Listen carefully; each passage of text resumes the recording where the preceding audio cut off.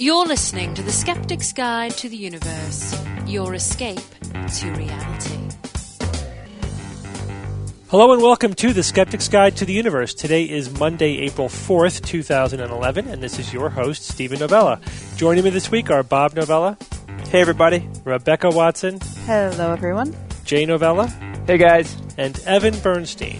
Good evening, everyone. Good evening.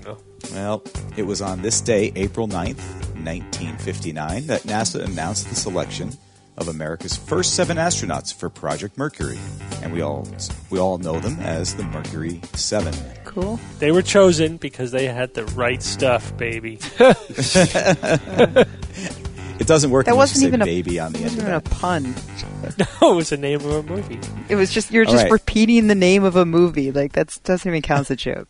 I'm sorry. Well, yeah, the fact that everyone laughed though makes it count as a joke. Yeah, look Okay. who's laughing. I think it was more his delivery. Could be. It was ironically funny, right? You know, In an I ironic way. was curious to find out how few people actually tried to get the job. Me too. 110 seemed a little Were there low, 8? but- There were 8 people. Yeah. Homer Simpson was the 8th. He got booted. But you would think something that high profile, that cool, that totally seeded in science fiction, you know, to the public. Yeah, but wasn't their pool starting out very narrow? Meaning Yeah, they were saying we were looking for test pilots. Yeah. You know, how many test pilots could there have been at the time? Exactly. Not You many. needed like a really specific set of skills in order to even be considered for it. I will guarantee you that there were 110 test pilots at the time, because I'm sure what test pilot would not do that? Who wouldn't want to do that? Chuck Yeager didn't want Yeah. to do it. He was too That's a cool tough for the business Mercury you're in. program. Like he had better things going on than He that? did. He had to break the sound barrier and stuff. Oh, come on. And who were the Mercury 7, Evan? Alan Shepard, Virgil Grissom, John Glenn Jr., Malcolm Carpenter, Walter Schirra Jr., Leroy Cooper Jr., and Donald Slayton. All right. Cool guys. I mean, you've heard of John Glenn and probably Alan Shepard, but I don't know. If you held a gun to most people's head to ask them name another one of them, I don't know that you'd get it. Maybe Gus Grissom. Gus Grissom. Mainly from the movie, though. I think from the movie is what really Yeah. hammered those names home. Come on, Gordy Cooper. Yeah, if you watch the movie, then it's a lot easier. Sure. Well, I'd like to thank all of those guys for doing that. Totally kick-ass. Well, let's start out with a space-related news item. Bob, we've spoken in the past about the Pioneer anomaly, and now someone claims to have solved this anomaly. Tell us about it. Actually, a couple people are claiming it. I love it, though, when scientific mysteries are resolved, but I hate it when the resolution is boring. Either way, it makes for some good science news. This news is that one of the biggest mysteries in astrophysics, Steve, you said, the Pioneer anomaly, has finally been solved. Slava Turishev, a Jet Propulsion Laboratory scientist, and Victor Toth, who is a software developer, will soon publish the results of a new analysis of the Pioneer anomaly, in which the cause of the Pioneer's probe's unexpected deceleration is not new physics, like modified Newtonian mechanics, as a lot of people claim, but something mundane like uneven heat emissions from the craft as it cruises through the outer solar system. Now, there was also another team, and it was kind of confusing. Some articles talked about one team of researchers, and other articles talked about the other team, so it was just kind of odd that it seemed like there's these two separate teams making contributions to the solution, but it was like no one article talked about both of them, so I was kind of confusing when I was doing my research. But the second Portuguese team, led by Frederico Francisco, came to similar conclusions about the heat radiated from the probe messing with the acceleration of the craft. But this team also put special emphasis on a computer graphics technique to confirm what they claim is the ultimate cause of the Pioneer anomaly. Now, I guess we should probably go over quickly what the hell I'm talking about with this anomaly. That'd be nice. We've mentioned it a few times, but this whole hubbub started in 1980 when JPL scientist John Anderson... Bob, I think this is a kerfuffle. Oh, I don't know, man. No, you're really stretching it there. Not a hubbub. I would call it a hubbub. to-do. A to-do? The Hubble is not involved, so it can't be a hubbub. Right. Oh, that's right. I'm sure it might be involved indirectly. But, all right, so JPL scientist John Anderson noticed something strange about Pioneer 11 space probe There's that was launched in the something 70s. on the wing. That is noticing something. Twilight Zone episode, William Shatner. Now, the probe wasn't essentially where it was supposed to be.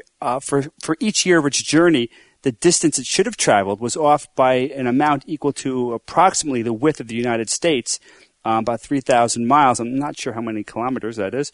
This may not seem like a lot considering that the probe covers about 250 million miles a year, but the velocity calculation and determinations is such a precise and refined science that even this tiny discrepancy is really like a gaping hole that screams for an explanation. Also, a similar anomaly was found with the Pioneer 10 probe, which was on pretty much the other side of the solar system. So nothing that Anderson and his colleagues looked at, whether it was the spacecraft itself or the potential properties of the solar system that it was in, could explain this deceleration that they were finding with these crafts.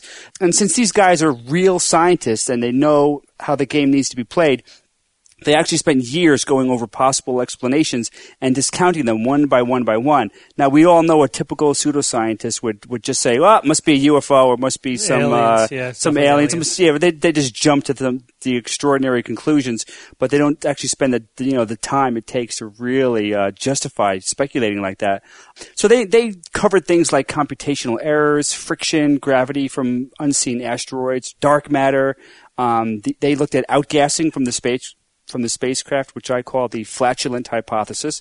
Clever. So after years of this quiet research, Anderson finally went public in '98, and the news of this so-called Pioneer anomaly it just exploded. So now this latest news, though, seems to be convincing many scientists that the anomaly is likely solved. Now, Toth, which I mentioned earlier, he was never satisfied that the original researchers adequately discredited the whole idea that heat generated by the craft was causing this deceleration. So he created this 3D computer model with 100,000 points on it.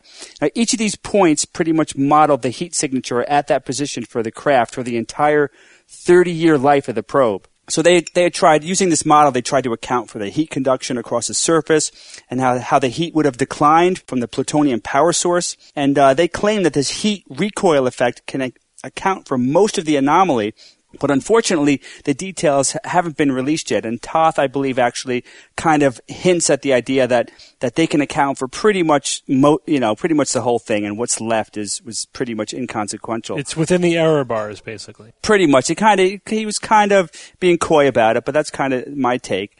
Now, the Federico Francisco team also reevaluated the data. They claimed that it's not only these heat emissions, the infrared radiation that was critical, but they really stress how this thermal radiation reflects off the various parts of the probe as well, using a computer graphics technique called Phong shading, which was developed in the 70s, which models the reflection of light off of three-dimensional surfaces. They kind of use these algorithms for infrared. They show that the reflections off the back of the antenna are the cause of the deceleration.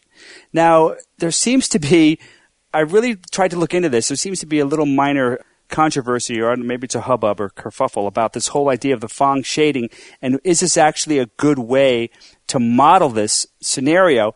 And some people are saying that it's not a physically based model, that the whole idea with the Phong shading is that it's created to make the shading look good and look realistic, but it's not necessarily reproducing the physics of reflection that you would think would be needed to accurately model what the hell's going on here. So it sounds like it's an approximation of how things would reflect. So even though it may not be technically accurate, it's better than what we were doing previously to figure out how the heat would not only radiate from the probe, but reflect off of other parts of the probe so that you can have a good sense of where the heat is ultimately going. And that's what affects the net effect of that heat radiation on the acceleration of the probe. Yeah, so it seems, at least in regards to this, with the Phong shading ideas, that is it good enough approximation to really say that, yes, we have solved the Pioneer anomaly. So the jury is still out. Even if the majority of scientists agree that the anomaly has been solved, you know that there's going to be, a small group of scientists that are going to be, they're just like too emotionally involved with this to let go. And so who knows how long this controversy is going to last. And until it's a little bit more definitively solved, I'll try to hold out a little hope that there might be some new physics in there. But what I'll say right now is that it's not looking good. I mean, this is what I figured was going to be the answer. Yeah. It's such a tiny anomaly. Did the Voyager spacecraft go through this, or we were able to track it perfectly? The Pioneers are kind of cruising along. There's no gyros, there's no thrusters affecting it. With Voyager, the thrusters and gyros, I believe, are swamping any potential effect that we're seeing with the Pioneer. So you can't use the Voyager to look into this. It is really cool that they can make these calculations, figure out that something is not right, and then a bunch of different scientists will get on it and start trying to figure out what it is. And I think, even though they couldn't immediately figure it out and it took different people bouncing ideas off of each other and everything, it's just awesome that they can eventually come to the conclusion on what did it. What really kills me, though, is these poor scientists. If it does really turn out to be something as innocuous as this heat being radiated away, I just feel bad for these scientists that have devoted a good chunk of their careers to this. It's like, they're looking for new physics, and it's like, oh, damn, it's the infrared radiation reflecting off stuff. It's like, oh well. Well, let's move on. The JREF, the James Randi Educational Foundation, gave out their annual Pegasus Awards recently on April 1st, appropriately. 5 awards. These are to the 5 worst promoters of nonsense. Evan, get us up to date on this. Ooh, yes, this happens annually, and each time April 1st rolls around, we look forward to these awards being announced. It's picked up widely by many media outlets, news organizations, and other things, and it's an excellent means of certainly the JREF to further promote the excellent work that they do. The first award went to the scientist, which is known as the Scientist Award, went to NASA engineer Richard Hoover, who recently announced for the third time in 14 years that he had found evidence of microscopic life in meteorites. Yeah, we covered this story recently, right? This is the guy who's looking at just little squiggles, microscopic squiggles, and saying that they're some kind of bacteria, but really does not have the science to back up those claims. Yeah, just because something looks like bacteria, that does not mean it is bacteria. I thought it would have gone to the arsenic life story. That seemed like a bit of a bigger story. I'm surprised. Yeah, but this guy's a repeat offender. I agree with this. True. This is his third time going back to this well, so it's more than just a one-time anomaly. Plus, he was more slimy, with his Journal of Cosmology and all that stuff. Oh, yeah. The next award went to the funding organization that supports the most useless studies or practices related to, anything having to do with supernatural, paranormal, or crank ideas. This year's Funder Pegasus Award went to CVS Pharmacy for their continued work in the support of manufacturers of scam homeopathic medications.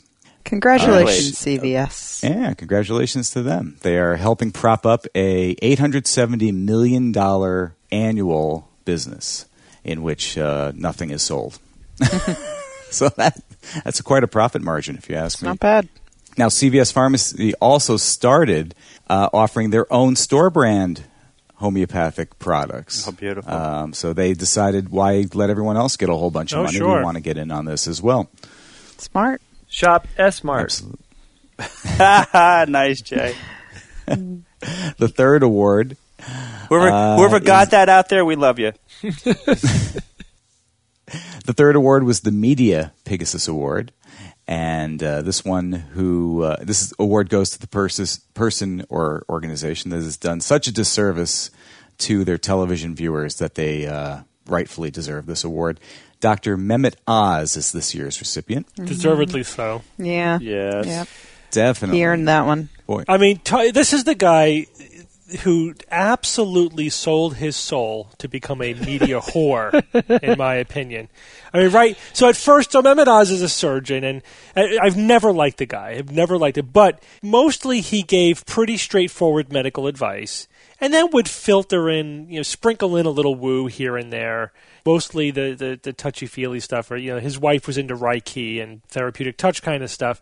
And then Oprah wrote him a check. Yeah, and then now he has his own TV show. Nice check. And oh my goodness! I mean, it's just He's promoting the worst nonsense over and over again. Steve, he's like the classic rock star guy.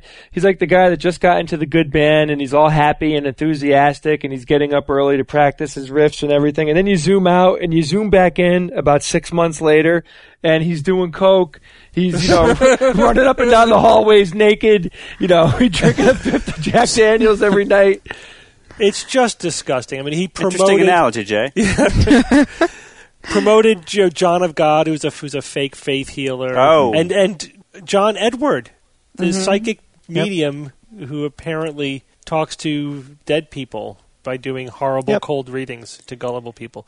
And That's right. And then, he had a recent episode on which I blogged about where he explains how homeopathy works. And, always to hilarious effect whenever you try to do that. And again, it gets it all wrong. It's like saying it uses tiny doses. Wrong. It uses non-existent doses, for the most part. And, had some other guy on there who just completely credulously promoting homeopathy. Completely misinforming the audience. I mean, Oz now is in the business of misinforming his viewers about every quack bit of nonsense that's out there. A complete disgrace. Really, I can't be more negative about this guy. I don't know. I bet you could if you really tried. Maybe. Give me some time. Yeah, well, let's see what Oz comes up with next week. So maybe he'll give us another chance. No credibility left, in my opinion. I get upset when I see someone that is supposed to have a good scientific education, understand the process of science, and through his particular specialty, which is medicine. There's no way that he didn't. He didn't just make a few mistakes. The guy made epic moral decisions that were wrong. I mean, he's hurting people. This isn't just a guy that's sold out for money, and there isn't any harm attached to it other than his self-pride and dignity and respect. I mean, it goes way beyond that. He's actually causing people real damage in their lives by giving them BS information, and that, you can't take away those bad things that you give people like that. That stays forever. You could, that he could be causing the deaths of people, as far as we know. Yeah, but do you think Jay? Are you saying he's willingly doing this, or he knows that this is baloney and he's still doing it anyway, or is he just self-deluded? There's no self-delusion going on. I don't think here? he's self-deluded at all. I don't think that at all. I think he knew damn well what was going on, and he made a decision. That's my opinion. He just doesn't care anymore, in my opinion, if what he says is true or not. Yeah. Yep. All right, well, who's next? I think an oldie but a goodie is next, right, Evan? Yep. The Performer Pegasus Award. This award goes to the performer who fooled the greatest number of people over the course of the past year. And that goes to televangelist Peter Popoff. Man. Excellent. Well, Randy has a special place in his heart for Peter Popoff because he did an epic takedown of this guy back in the 80s. But now he's back. An unsinkable rubber ducky. Yeah. Absolutely unsinkable. I mean, you think that after he went bankrupt in 1987, that thanks to James Randi, that this guy would, be gone forever. The public is wise to him. No more of his tricks work. Well, not so much. So he's back, and as the 90s approached, he got back on television. Black Entertainment Network. What? Airs his show, BET. Black Entertainment Television. Why is it called that? No, why is Peter Popoff on it? Yeah, he's a pretty white boy. He is as white as they come and a horrible person. Yes. And he's offering supernatural debt relief. That was his latest. Oh, yeah. Now scam. we're talking.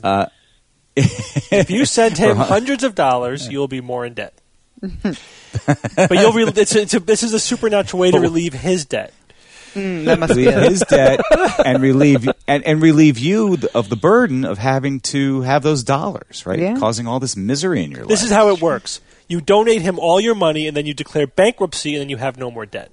Supernatural. Wow, don't give him any ideas, Steve. That's actually a really good idea. Yeah, right. Last one. The Refusal to Face Reality Award goes to Andrew Wakefield. And this audience is very familiar with who Andrew Wakefield is. But this dovetails nicely into our next item. Yeah. Which is a little bit of an update showing that Wakefield, still is not relenting, showing no remorse. And very deserving of this reward. Right. Yeah, in case you don't know who Andrew Wakefield is, I'll give you a brief rundown in a minute, but First of all, you should know that we have yet another measles outbreak in the United States. Another outbreak of a disease that we really could be pretty much rid of if only we could maintain herd immunity throughout the United States. Unfortunately, Minnesota had a serious outbreak, particularly amongst the Somali community. When the children were brought into the hospital, I believe at least 6 children have been hospitalized as of last count. When they were brought into the hospital, the parents were asked why the children weren't vaccinated, and the parents specifically said fears of the vaccines causing autism. Mm-hmm. The Minnesota Department of Health has actually released a statement condemning Andrew Wakefield as the cause of this outbreak of measles.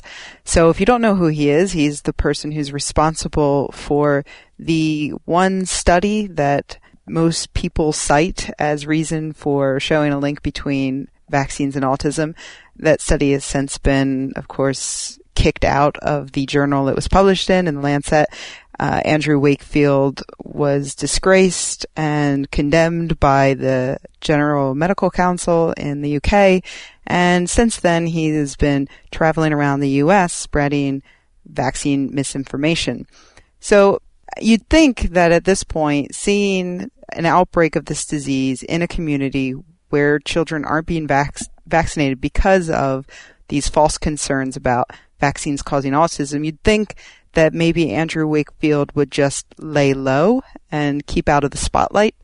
But no, that's just not his style. Instead, he has traveled to Minneapolis to meet with Somali parents.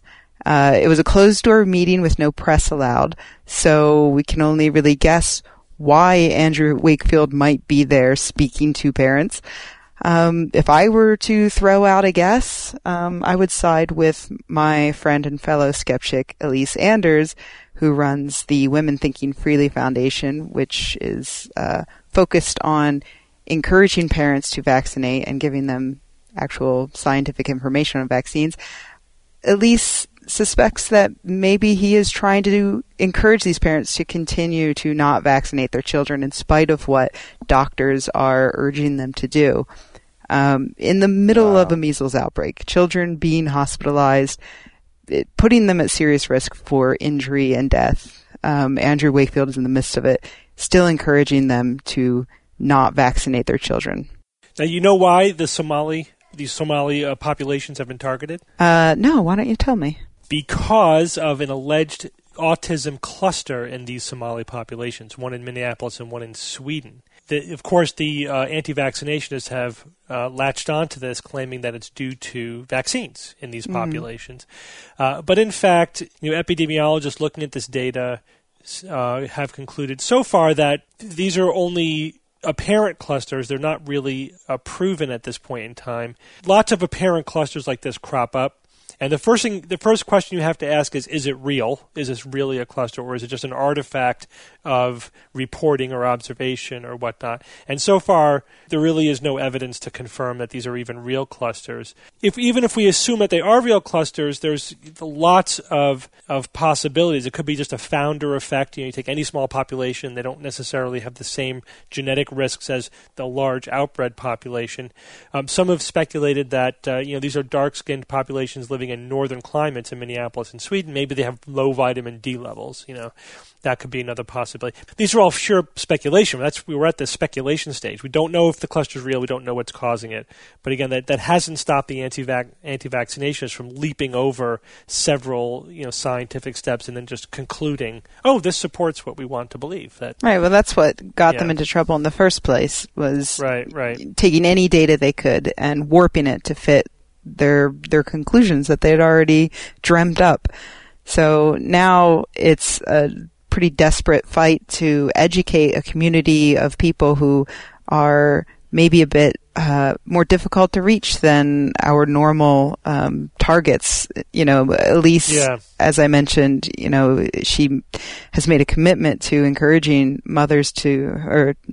parents to vaccinate.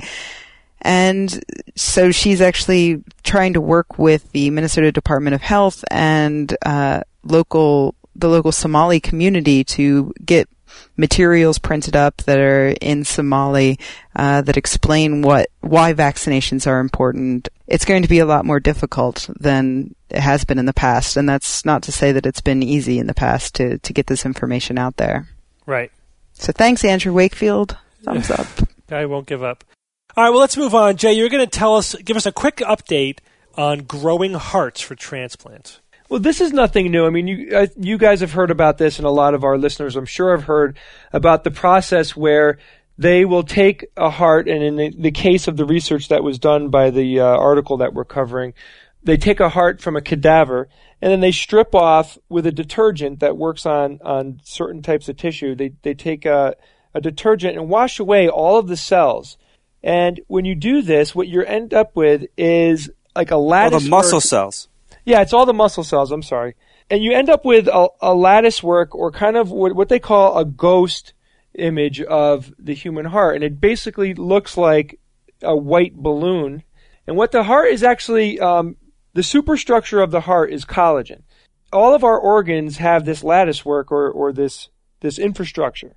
And then what they've done over time is they keep increasing the size of the heart that they're using. So they experimented on mice hearts, and they keep increasing the size, and they finally got to the point where they can regrow the tissue on the lattice work and have it actually be a beating heart. Now, this has been successfully done, as I said, in mice and in smaller animals, but they've never had it work in a human-sized sample before, and they feel that they're about 2 weeks away from getting this to work on a human heart. Now, we're still quite a ways off. Now, this doesn't mean that in 2 weeks people can start the process of getting a heart made for them. Yeah. So just to clarify, the breakthrough here is that they did it with a human heart. They've done this with animal hearts before, and they're using stem cells to grow heart cells on the scaffold, and it's essentially formed a reasonable structure of a heart, but it hasn't started beating yet. That they're hoping that's going to happen within the next couple of weeks. Yeah. There's a few holdbacks on this that need to be mentioned. One of them is that having the cells just grow on the lattice work isn't just it. They have to grow to a certain density. They have to deal with blood supply, which is always a factor when you're growing organs. It's not just growing the tissue there, but you have to grow the blood supply and be able to connect that muscle that in the heart or an organ to the person's blood supply. Another thing is that even if the heart does start beating, this heart would definitely not be able to beat strong enough to actually power a human body by filling it with blood. It's not at that point. They just want to see proof of concept happen with a structure of that size. And they feel that they're having a great success so far, but they're waiting to see if the heart grows enough tissue to start beating. And then they'll test to see if the cells are actually beating in time with each other and everything, which everybody knows. One of the key things about the human heart is that it contracts in time with itself. Although I don't think that's going to be a huge issue because they auto-synchronize. Yeah. I've seen two muscle cells, two heart muscle cells connected together, and after a few moments they beat in unison. So I don't think that's going to be much of a. To me, the blood supply, that's a deal breaker. I mean, you don't have a blood supply. It's like, hello. Yeah, but Bob, I think the cells auto-synchronize, so that's not the issue. The real problem is that you won't have an electrical system within the heart, right? You won't have the pathways in the heart that allow the chambers to contract in the right sequence. That kind of structure is what's not coming out of this process. Just having the cells all contract at the same time is not a big deal. So it's not strong enough. It doesn't have its own intrinsic blood supply. It doesn't have its own intrinsic electrical system. These are major barriers. So they're doing the easy stuff now. It's good. It's a great. As they should. It's a good advancement. It's very encouraging. But there are still enough hurdles between this and building a transplantable heart that we can't say how long it's going to take. And even if this technology will extrapolate to that, or will entirely new techniques be needed. But overall, it's still a success. It's still something to be happy about. I mean, they are achieving things that haven't been done before. And overall, I think research in these types of creations are very important, because if we're going to be extending the human lifespan and increasing the quality of life, this is definitely one of the things that we have to do, is be able to replace organs. Yeah. Just from the idea that so many people die a year from not having organs that can get transplanted into them from people who've donated, that's a huge issue. But another quality of life issue is the fact that when somebody does donate their organs, the receiver has to be on the suppressants to their immune system for the rest of their lives, and that by itself can cause a lot of problems. Oh, yeah. So if we can jump this hurdle, not only will we be helping hundreds of thousands of people, but we'll be also giving them a much, much higher quality of life, because their bodies won't reject their own tissue. This technology, it's a bit of a bummer, though. How is it a bummer? Because it's good, but it's just like not cool. I mean, you still need a donor. I mean, I want a technology that you could just take some stem cells and grow your own heart without needing a donor, because that's going to be a fundamentally limiting factor. Is you still need a donor collagen understructure for your heart cells to be grown on top of. Bob, to me, that's just like, damn. I wish. I don't know. It's just disappointing that they haven't gotten away from that. In this, I don't know, technique. Bob. I think that's pretty significant. First of all, the discovery that is usable and critical in order to use this process. But not just that, Bob. You got to think of it a little bit differently.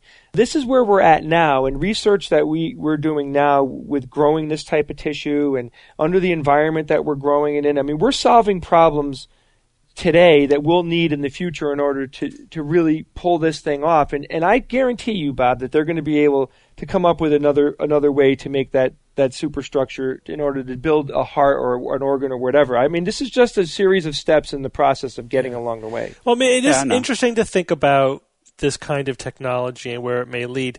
I think that, if nothing else, the researchers are developing technical skills in using stem cells to create stuff that who knows how that will be applied in the future, or how it might be useful. I'm not convinced that this approach, stripping down a scaffolding and then trying to build an adult-sized heart onto it, is going to ultimately work. This may not be, again, may not extrapolate to an actual transplantable heart. The problems with this approach may be insolvable. We may need to do what Bob says, which is to actually grow a heart from scratch with stem cells. There might be some advantages to that. And we may have to more completely duplicate the conditions of a fetus and a child, and in terms of, it's not just like stem cells in a vacuum.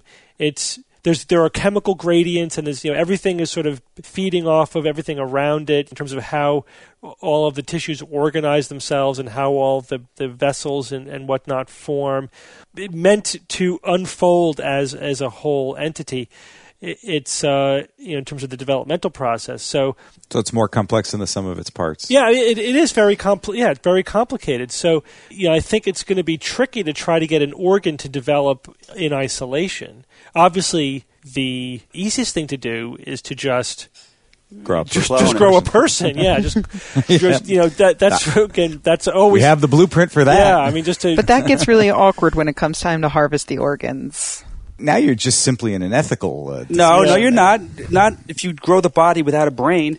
Yeah, still an ethical discussion is going to happen with that. I mean, it's true. It's just tissue at that point.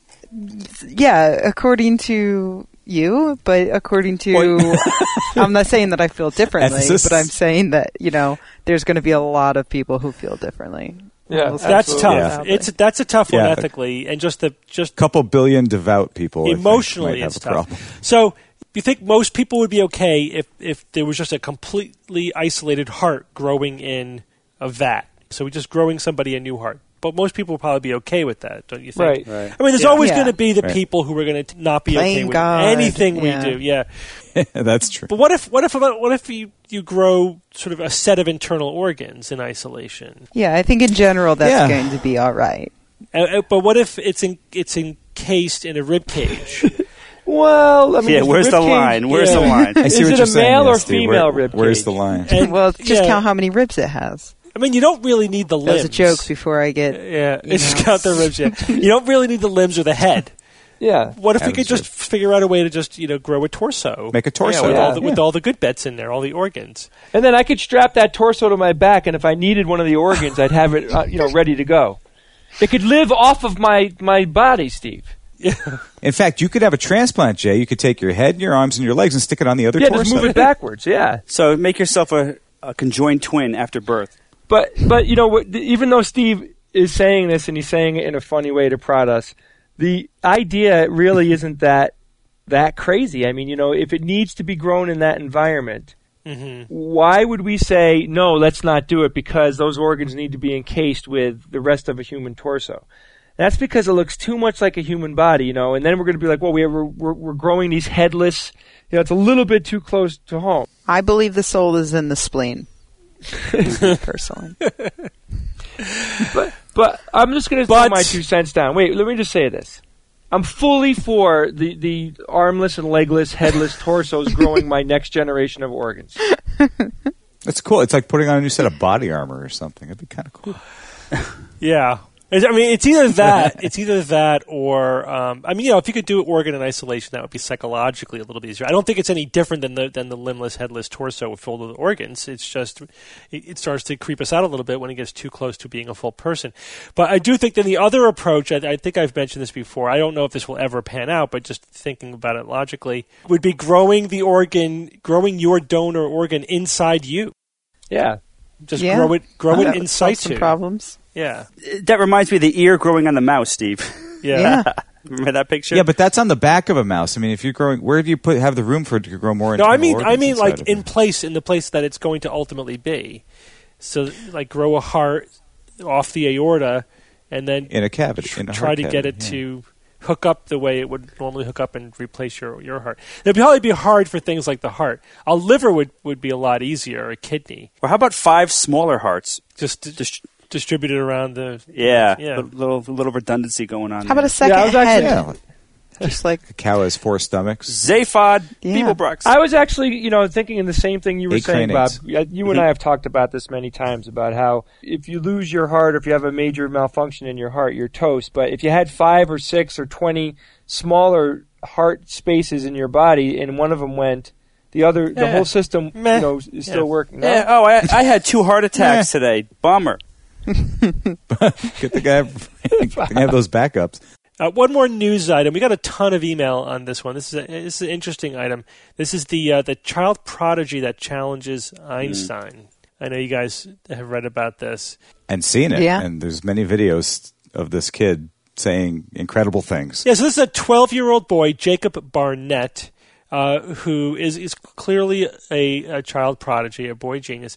He, if reports can be believed, taught himself both like geometry, trigonometry, and algebra, calculus in like weeks. And now he's taking advanced mathematical classes at Indiana University, and apparently running out of classes that he can take. Sort of going through all of them. Jacob also, by report, has Asperger's syndrome, which is considered to be at the mild end of the autism spectrum. I find that a lot of people that have Asperger's tend to have some type of upside to it as well, with intelligence. Well, yeah, I mean, it's like a personality trait, so... Yeah, I don't think it's necessarily inherent, though. It's not. I mean, it's not... You can have Asperger's without having the... increased ability in math or engineering or whatnot, but people with Asperger's are often characterized as having sort of an engineering kind of personality, where they could be very good at math, at engineering type problems, but they're kind of loners. They're not socially very skilled, so they're really good computer programmers. That kind of a personality. So, but of course they range the spectrum too of intelligence, and they make up about 90% of our audience. Let's just point that out. Yeah. Love you guys. I mean, I think that I don't know that attaching Asperger's to the autism spectrum was such a good idea. Honestly, I understand the reason for it, because it's essentially all of the disorders of social ability, and you just put it on one big spectrum of and call it the autism spectrum disorder. But I don't know that they're necessarily part of the same continuum in terms of what's going on. the more we learn about autism, the more it seems that there are real developmental problems. That the cells don't communicate with each other. Brain cells are not communicating with each other as much as they should, for example. So I think, in other words, I think like autism is a real developmental disorder, although it does absolutely have a range in terms of its presentation. Whereas Asperger's, I don't know that it's the same thing. I think it might just be just part of the range, the spectrum of just normal human variability in terms of how our brains work, Yeah, I don't think I've ever seen someone with Asperger's where you could really consider it debilitating in any way. I mean, maybe I just haven't seen severe cases of it, but I think by definition there are no severe cases of it because then it would be autism. It would be something else. Yeah. I mean, what I'm saying is that everybody I know who has Asperger's, once they get the diagnosis, it does help because they can then understand why maybe they're less inclined to go to parties, and more inclined to work on logic puzzles. But it's not really a net benefit or a drawback. It's just the way they are. Except they're missing out on a lot of great logic puzzle parties, Steve, is it true they're going to change the name of Asperger's to Facebook syndrome? They haven't yet. Just throwing that out there. It's good. That's good. Well, if you think about it, there are some people who are very good socially. They may not have a lot of math ability or be good scientists, but they're good politicians or they're good actors or whatever. We don't think of that as a disorder. So people who are really good at computer programming or engineering or math but are not that great socially, that's not a disorder. That's just a different set of strengths and weaknesses. You have different set of skills. Comic book Who's guy. the best example on TV? Batman. Comic book guy.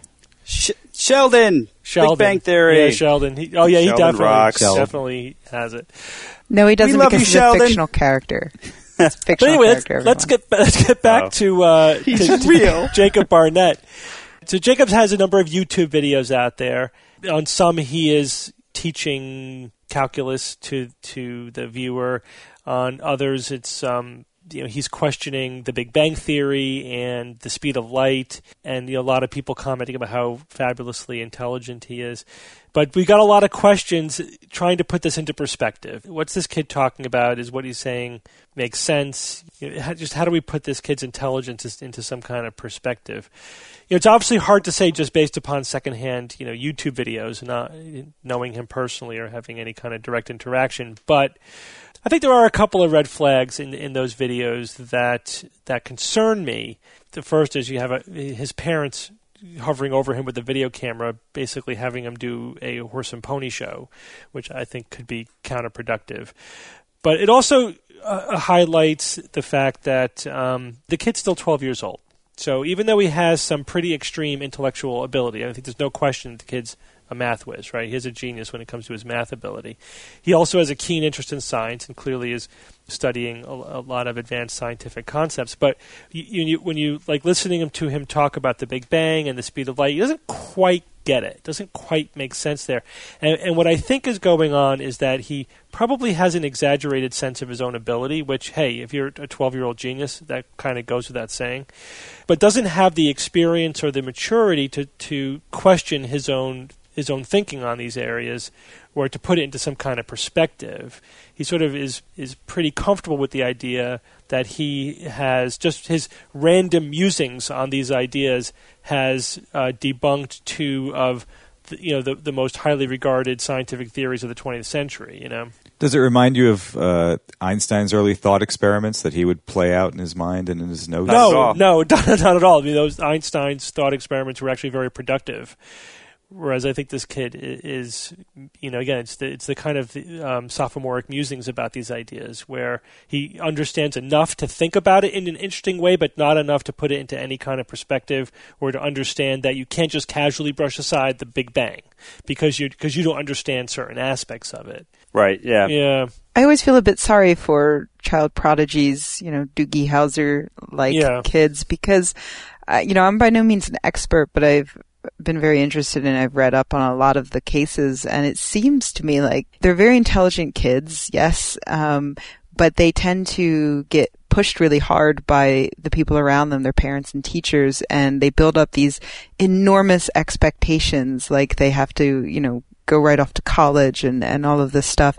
And in the end, by the time they reach their, say, 20s, they sort of, the rest of their peers sort of catch up to them, intelligence-wise. And then they end up just being an intelligent adult, but by no means crazy genius. But they have this expectation that they have to continue to be really far ahead of the pack at all times. But they can't even imagine the pressure. Yeah. Yeah, that's true. I find the same thing, Rebecca, in looking at the child genius stories and what happens, and that is one theme that gets played out, that they sort of level off as a very intelligent adult, but they don't keep pace. They're not as much smarter as their adult peers as they were of their, say, 12-year-old peers. So so they're less and less remarkable as they get older, which if they were presented, especially by very understandably proud parents, but maybe they need to sort of get a little perspective, they're presented as some whiz kid super genius, that becomes part of their identity, and that identity fades from them as they get older because they're sort of less and less remarkable, and they have more and more peers who, as you say, are catching up to them. That's psychologically, emotionally hard for them maybe to adapt to that. Even if they stay above their peers, again, without the skills, the social skills necessarily, to sort of work with others and interface with the scientific community, you wonder if they're going to become some lone crank laboring away somewhere and not really sort of being productive. You worry about that too. Again, we're not trying to downplay the kids' smarts at all. And when I blogged about this, a lot of people got very bristly, saying, "Oh, this is just a little intellectual jealousy or whatever." And seriously, we're just trying to.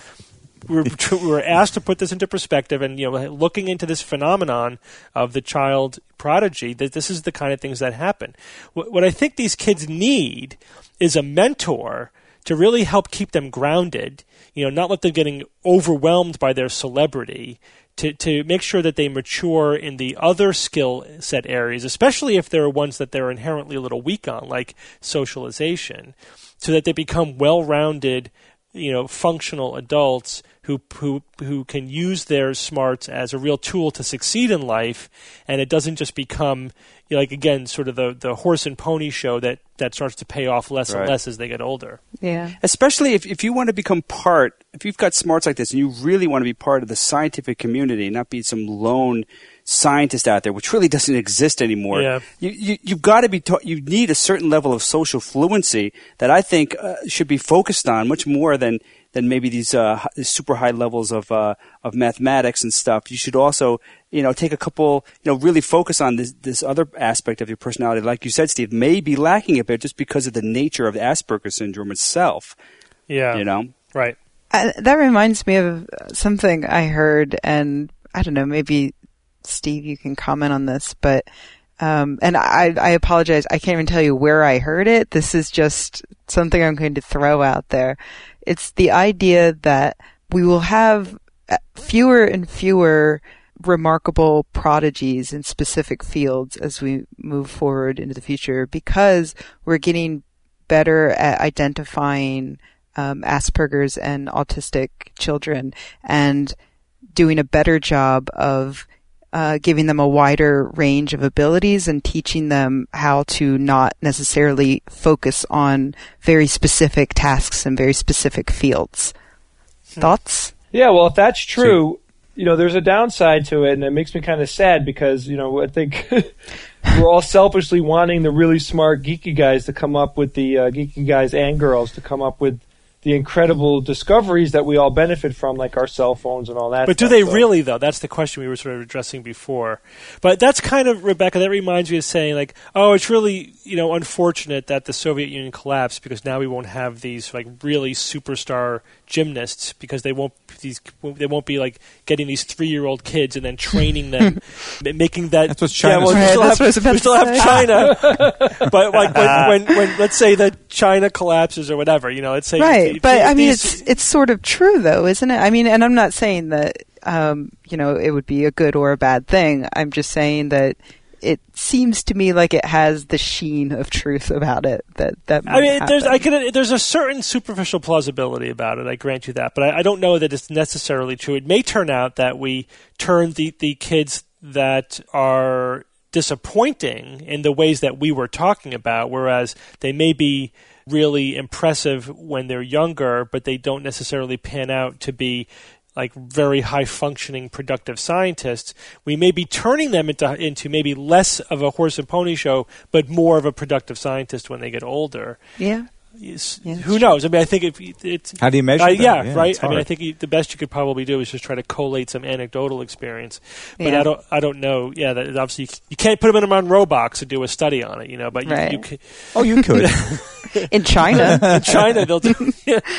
Plus, don't forget, though, that whole point will become moot once we really nail artificial intelligence augmentation. Well, once the singularity's here, blah, blah, blah. We'll all be boy geniuses. well before that. Then we could hook him up to Jay's torso and give him a heart, lungs, kidney, and let him go nuts. All right, well, let's move on to Who's That Noisy? It's the time in the show when we play an audio clip that relates to science or skepticism in some way, and we ask the listeners to identify that noise. I'm going to play for you last week's Who's That Noisy? Tube is coated with a special chemical which lights up when the electrons hit it. And this is what makes the picture. Phineas J. Whoopi, you're a genius. You almost forget about that character at certain times, and you realize he was one of the, well, as far as cartoons go, especially old cartoons, he was a good skeptic, good scientist. He was. You a were good little science lesson built into every Tennessee Tuxedo show. Yeah, in all of them, he was perfect. And then Tennessee and Chumsley would leave his office too quickly before he could really finally explain the repercussions or certain circumstances. They would always go off half-cocked. Who did the voice of Tennessee Tuxedo? Oh, come on. No, that's not correct. Don Adams. Agent 86. Don Adams, yeah. Maxwell Smart. The voice of Phineas J. Whoopi was by the voice actor Larry Storch. No way. Yep. F Troop. F Troop. That's right. Is that really the guy from F Troop? That is. He was Corporal Agarn. The shorter guy. On the series hello. F Troop. So he was the older guy or the shorter guy, the shorter dude with dark What hair. is F Troop? Oh boy. Is it like a Star Trek spinoff that I missed? No. Oh boy. Very low tech. How do you explain Very low F tech. Troop on a pod? You on a can't. science podcast? It was a comedy based around a Cowboys and Indians era fort. Was this like West. from the 50s or whenever you guys were kids? No, we were not kids in the 50s. 60s. Oh, sorry. Late 60s, early 70s. Okay. F Troop. Look it up. And they had reruns when we were kids, too. She really doesn't know what it is, guys. I know, it's sad. That's what Wikipedia's for. Now, how old is Chew? Do we know how old Chew is? Chewbacca? I'm guessing he's in his 20s, but that's just a wild guess. Well, I think that's damn fine that someone in their 20s was the first person Wait, to guess why would correctly. you guess that? I don't know, because he seems young at heart. Because I don't know. Just Oh, and by the guessing. way, Chew volunteered some time for me and did an enormous amount of grunt work, and I just want to thank him for that. Thank you, Chew. Gesundheit. Well, what do you got for this week, Evan? Here we go. This week's Who's That Noisy?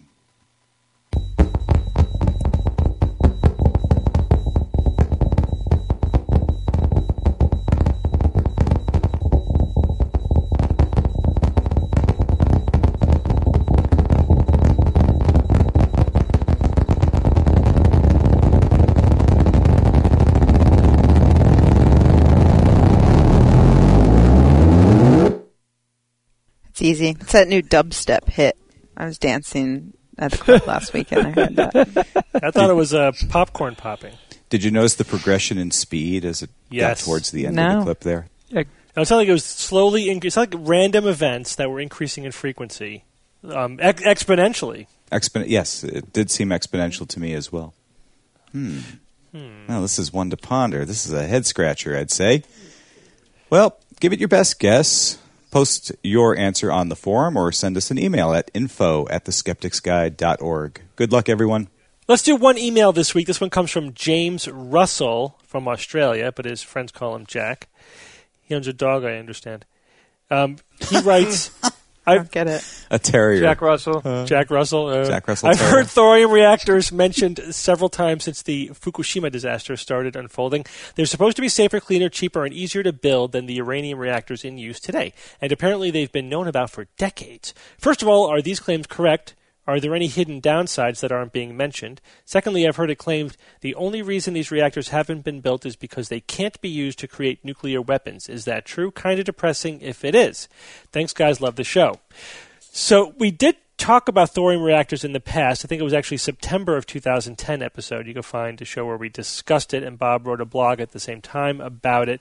But we were getting a ton of emails about this because of the Japanese reactor meltdown situation, so we thought we would just revisit this just very quickly to give an update on it. I've actually been following this since we talked about it. I mean, the whole thorium thing, I've been reading about it every now and then because I'm very interested in it. And it's at the time, Bob, it seemed like we didn't really come to any significant or definitive conclusion, just that, there's lots of advantages to the thorium reactor, such as that thorium is abundant, especially in the United States, which would be a big bonus. It creates less radiation, and there's less radioactive waste material created as well.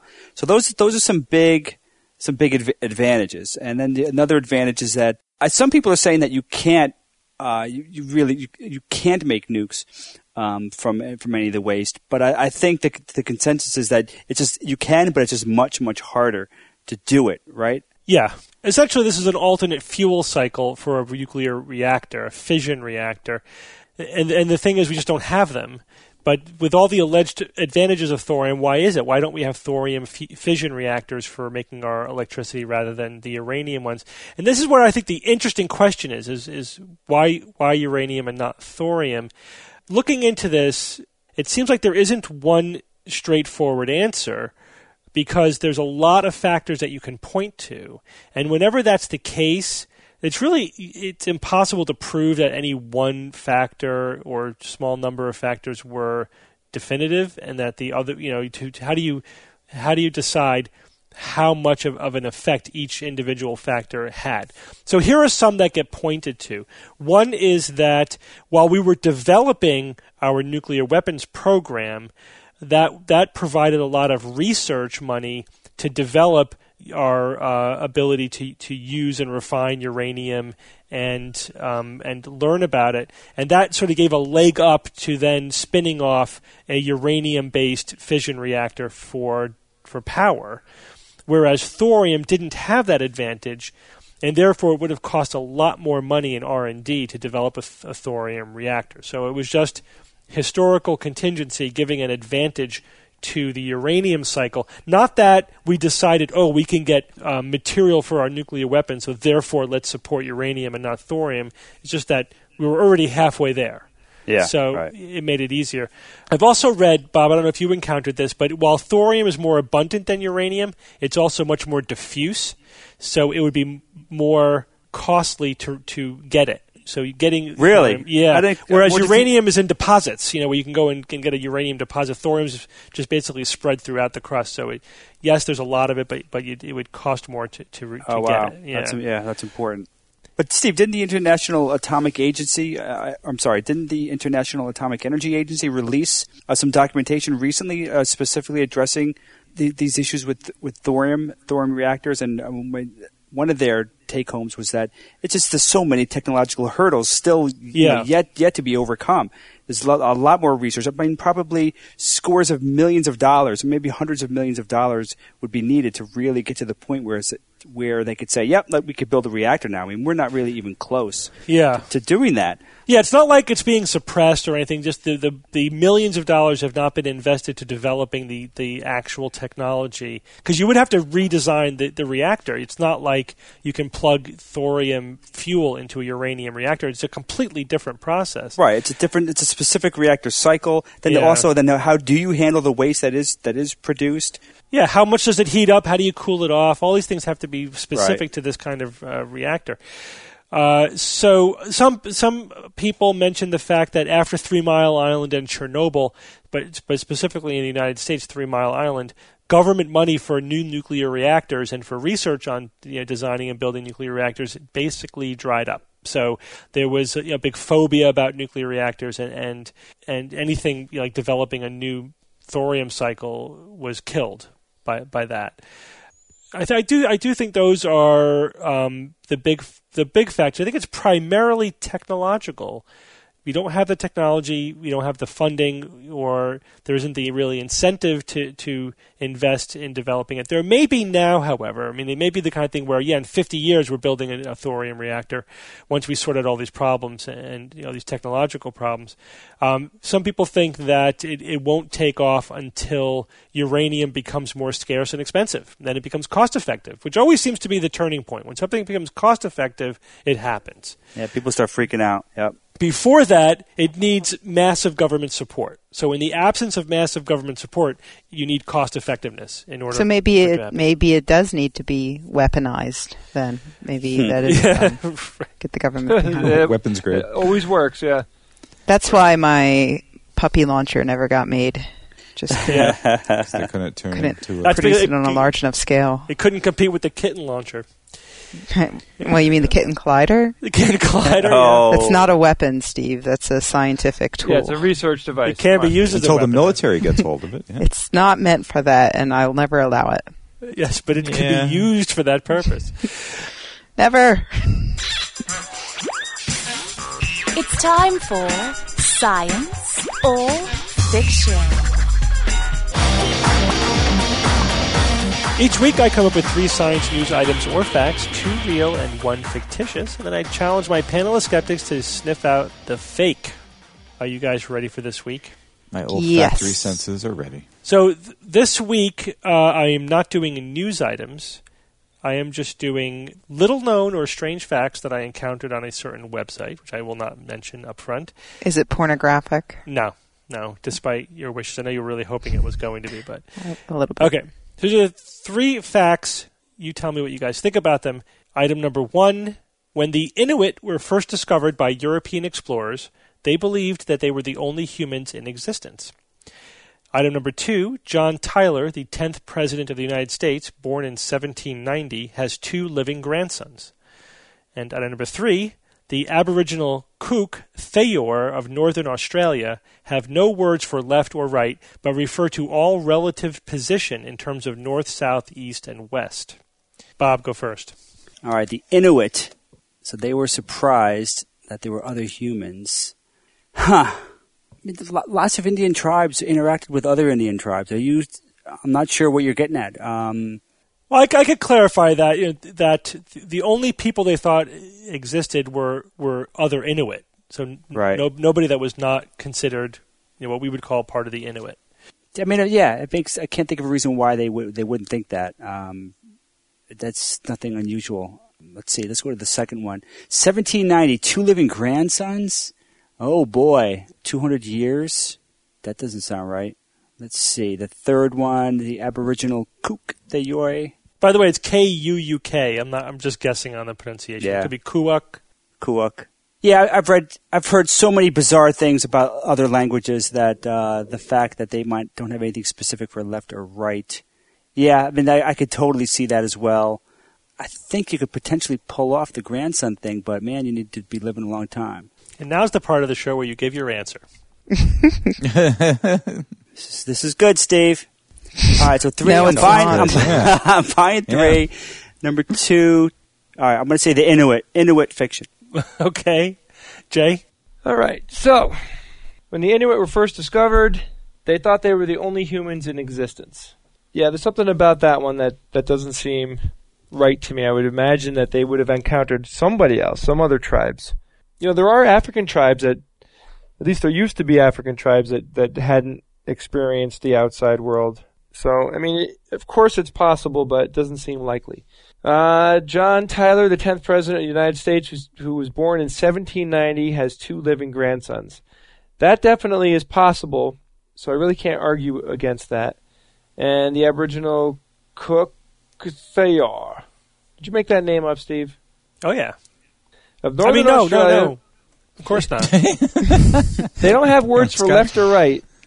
When you think about that, it just seems so intuitive that you would just come up with left and right from your relative position and not from the empirical position of direction. God damn, that is weird to think that people would actually do that. But I'm not going to say no to that either. So I was going to pick number one, so I'm going to go with number two. The two living grandsons are definitely not alive. Okay, Evan? Well, the one about the Inuit were first discovered by European explorers. Then the European explorers believed that they were the only humans in existence. See, I think you guys have all been reading this question wrong. It's a misplaced modifier. Is that what you did, Steve? Seems reasonable. Now, for the 10th president of the United States, born in 1790, to have two living grandsons, even if he fathered children at the age of 60, all right, let's say that's extreme, 60, so it was 1850 in which he fathered those kids. And then those kids grew up, and let's say that they fathered kids who, at their age of 60, that puts you at 1910, and that means the two grandsons would be 100 years old right now. I'm having a hard time buying that one. And 101. then you've got the Aboriginal people with no words for left or right. I guess they never went into caves much, or south and east in the cave, and how do you figure that out? That seems very peculiar. Why would you designate 4 directions as opposed to 8 directions or 6 directions? Or why would it be one or the other, right? I mean, left-right makes sense. You've got two sides to your body. Yeah, it seems counterintuitive, I know. So why would you make it all of a sudden 4 directions, north, south, east, west? Well, it's not necessarily 4 either. It's because it could be south, southeast, Yeah, but they reference the points of the compass, not anything relative. It also means there's no front or back either. It's just everything is relative to the compass points. John Tyler. Is a fiction. No. 2 living grandsons, each 100 years old. I'd be very surprised at that. That goes against the numbers, and Thank you. I'll say that one's fiction. Rebecca. All right, I'll try to make it brief.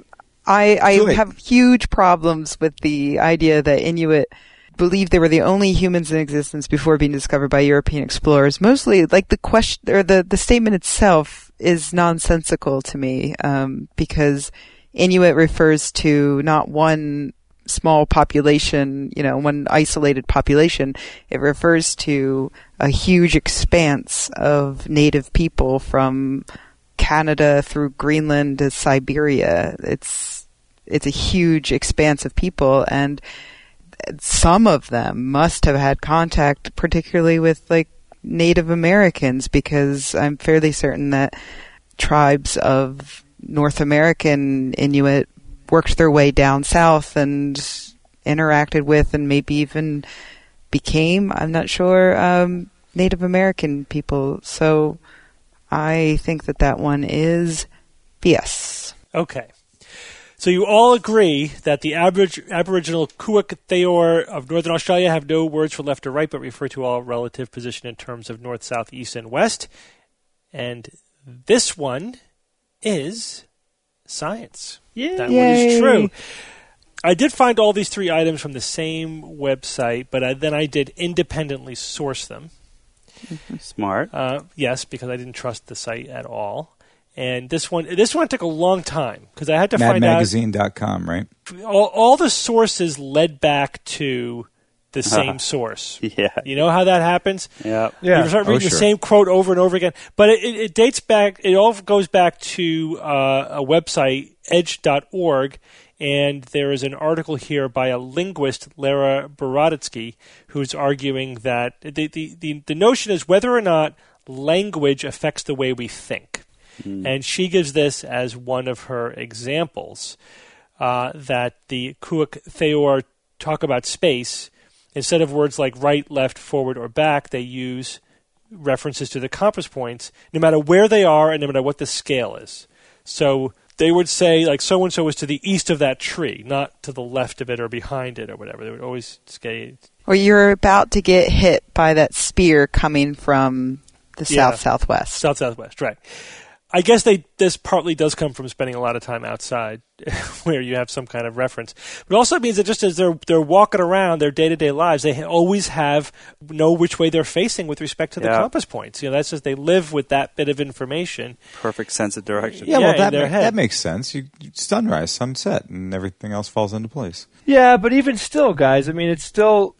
look at all the information we have today about direction and everything, and I think we're insanely blind to direction.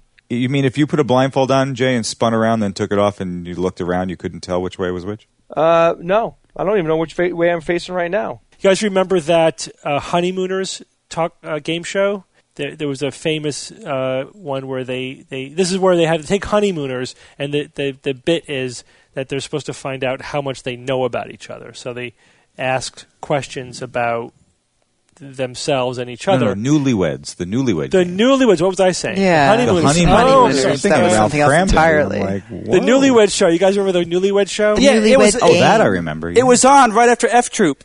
So there was one famous episode where they asked the question, in your neighborhood, where does the sun rise? In what direction? And most of them didn't say the east. They said Really? oh, in our neighborhood, I think it rises in the west. Oh boy. There was also where's the craziest place you've ever made whoopee? And she said in the butt. In the washing machine. In the butt. I'd have to say in the butt. That's what she said. Yeah. Oh. Yeah, making whoopee was their term for, Is that your term for... Steve goes home and says, "Hey, honey, I'd like to..." A little bit of the wink, wink, nudge, nudge. Know what I mean? All right, Little so bit of the now. we'll keep going in reverse order here. Number 2, John Tyler, the 10th President of the United States, born in 1790, has 2 living grandsons. Jay and Evan, you think this is fiction. Bob and Rebecca, you think this one is true. And this one is science. This is true. I seem to Rebecca. recall him being notable for being a very old father. I didn't know yes. about the He would have grandfather to part, be. but yeah, well, I remember I had a book or something of Okay, whatever. famous facts about presidents, and that was the notable thing about him is that he was an old father. He had lots of Sad. kids through several women. Yep. he Some did slaves, too. Yeah, and slaves, if you include them. He did remarry when he was older, and he had children in his 70s. Evan, this is where your calculations were a little bit off. And some of his children had children in their 70s. So John Tyler married Julia They got the Gardner. sexy grandpa gene. Right, and in the 1840s fathered 7 more children, one of which was Lyon Gardner Tyler, who also remarried when he was older to one Sue Ruffin, who lived from 1889 to 1853 and had 3 children, including the 2 living grandchildren, Harrison Ruffin Tyler and his older brother Lyon Gardner Tyler Jr. So the most recent reference I can find was from 2010. At the time, they were both still alive in their 80s, 82 and 85. Could not find anything more recent, but I couldn't find anything to say that they were not still alive. So it's possible they died in the last few months or so. But good. as far as the most recent reference I could find, they were both still alive. Yeah, it's so cool. Well, I wonder if they have if they had children very old as well. Yeah, they should get busy right now. You think and you'd have kids. to, right? Wouldn't you Literally wouldn't you get see busy. that? I would see that as my duty. So 80 years from now, somebody on a show like this could say that John Tyler has a living great-grandchild. Yeah. 1790, 10th president, grandchildren, your immediate reaction is, no way. Yeah, absolutely. Then you do the calculations, it is right at the very edge of plausibility in terms of the numbers. It's because and then to have 2 of them. Yeah. Which means that when the Inuit were first discovered by European explorers, they believed that they were the only humans in existence, is complete and utter fiction. High five, Bob. oh yeah, baby. Wow, you guys had this last week, too. Yeah, I know. Yeah, we're on a roll.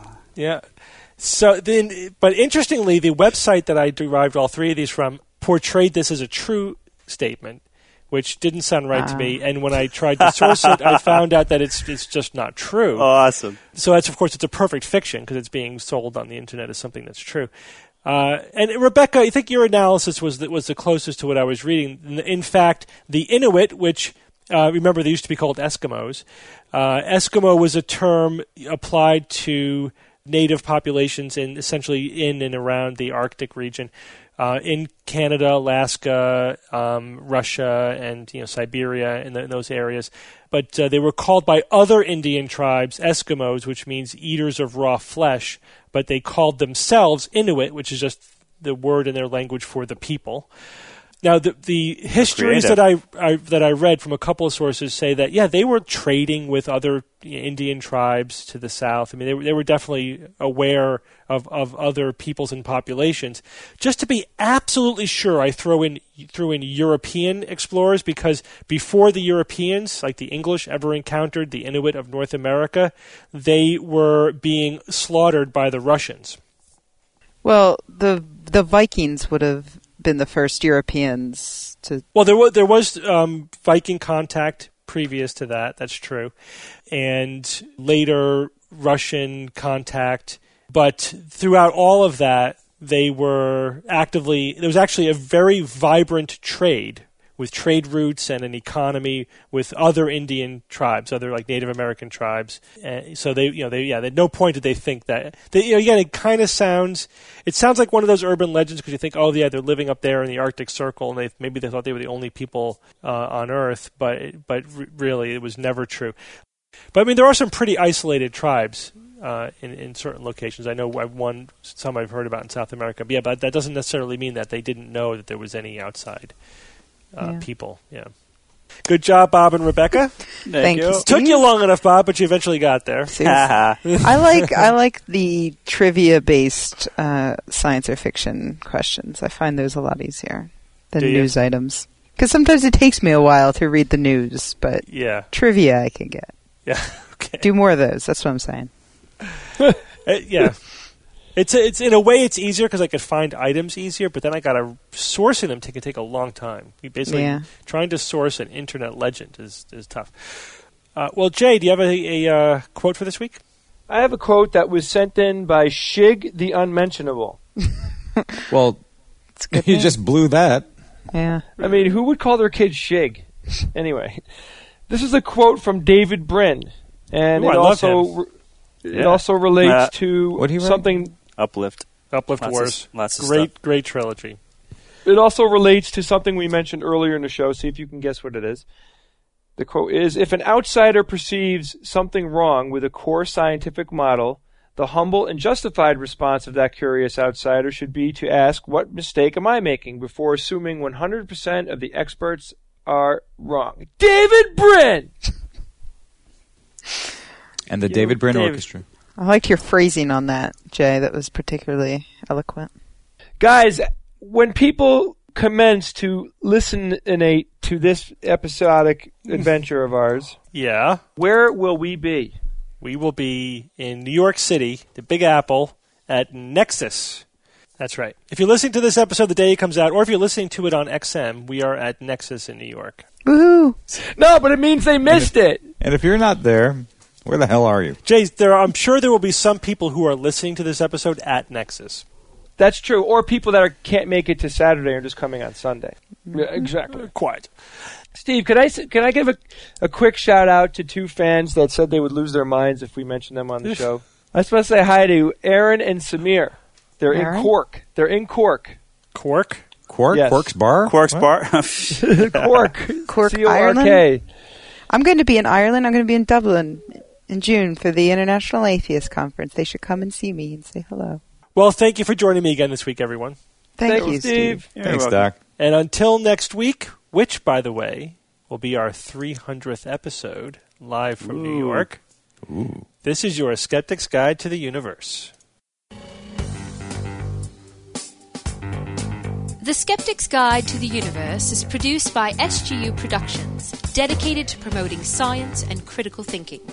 For more information on this and other episodes, please visit our website at www.theskepticsguide.org. You can also check out our other podcast, the SGU 5x5, as well as find links to our blogs and the SGU forums.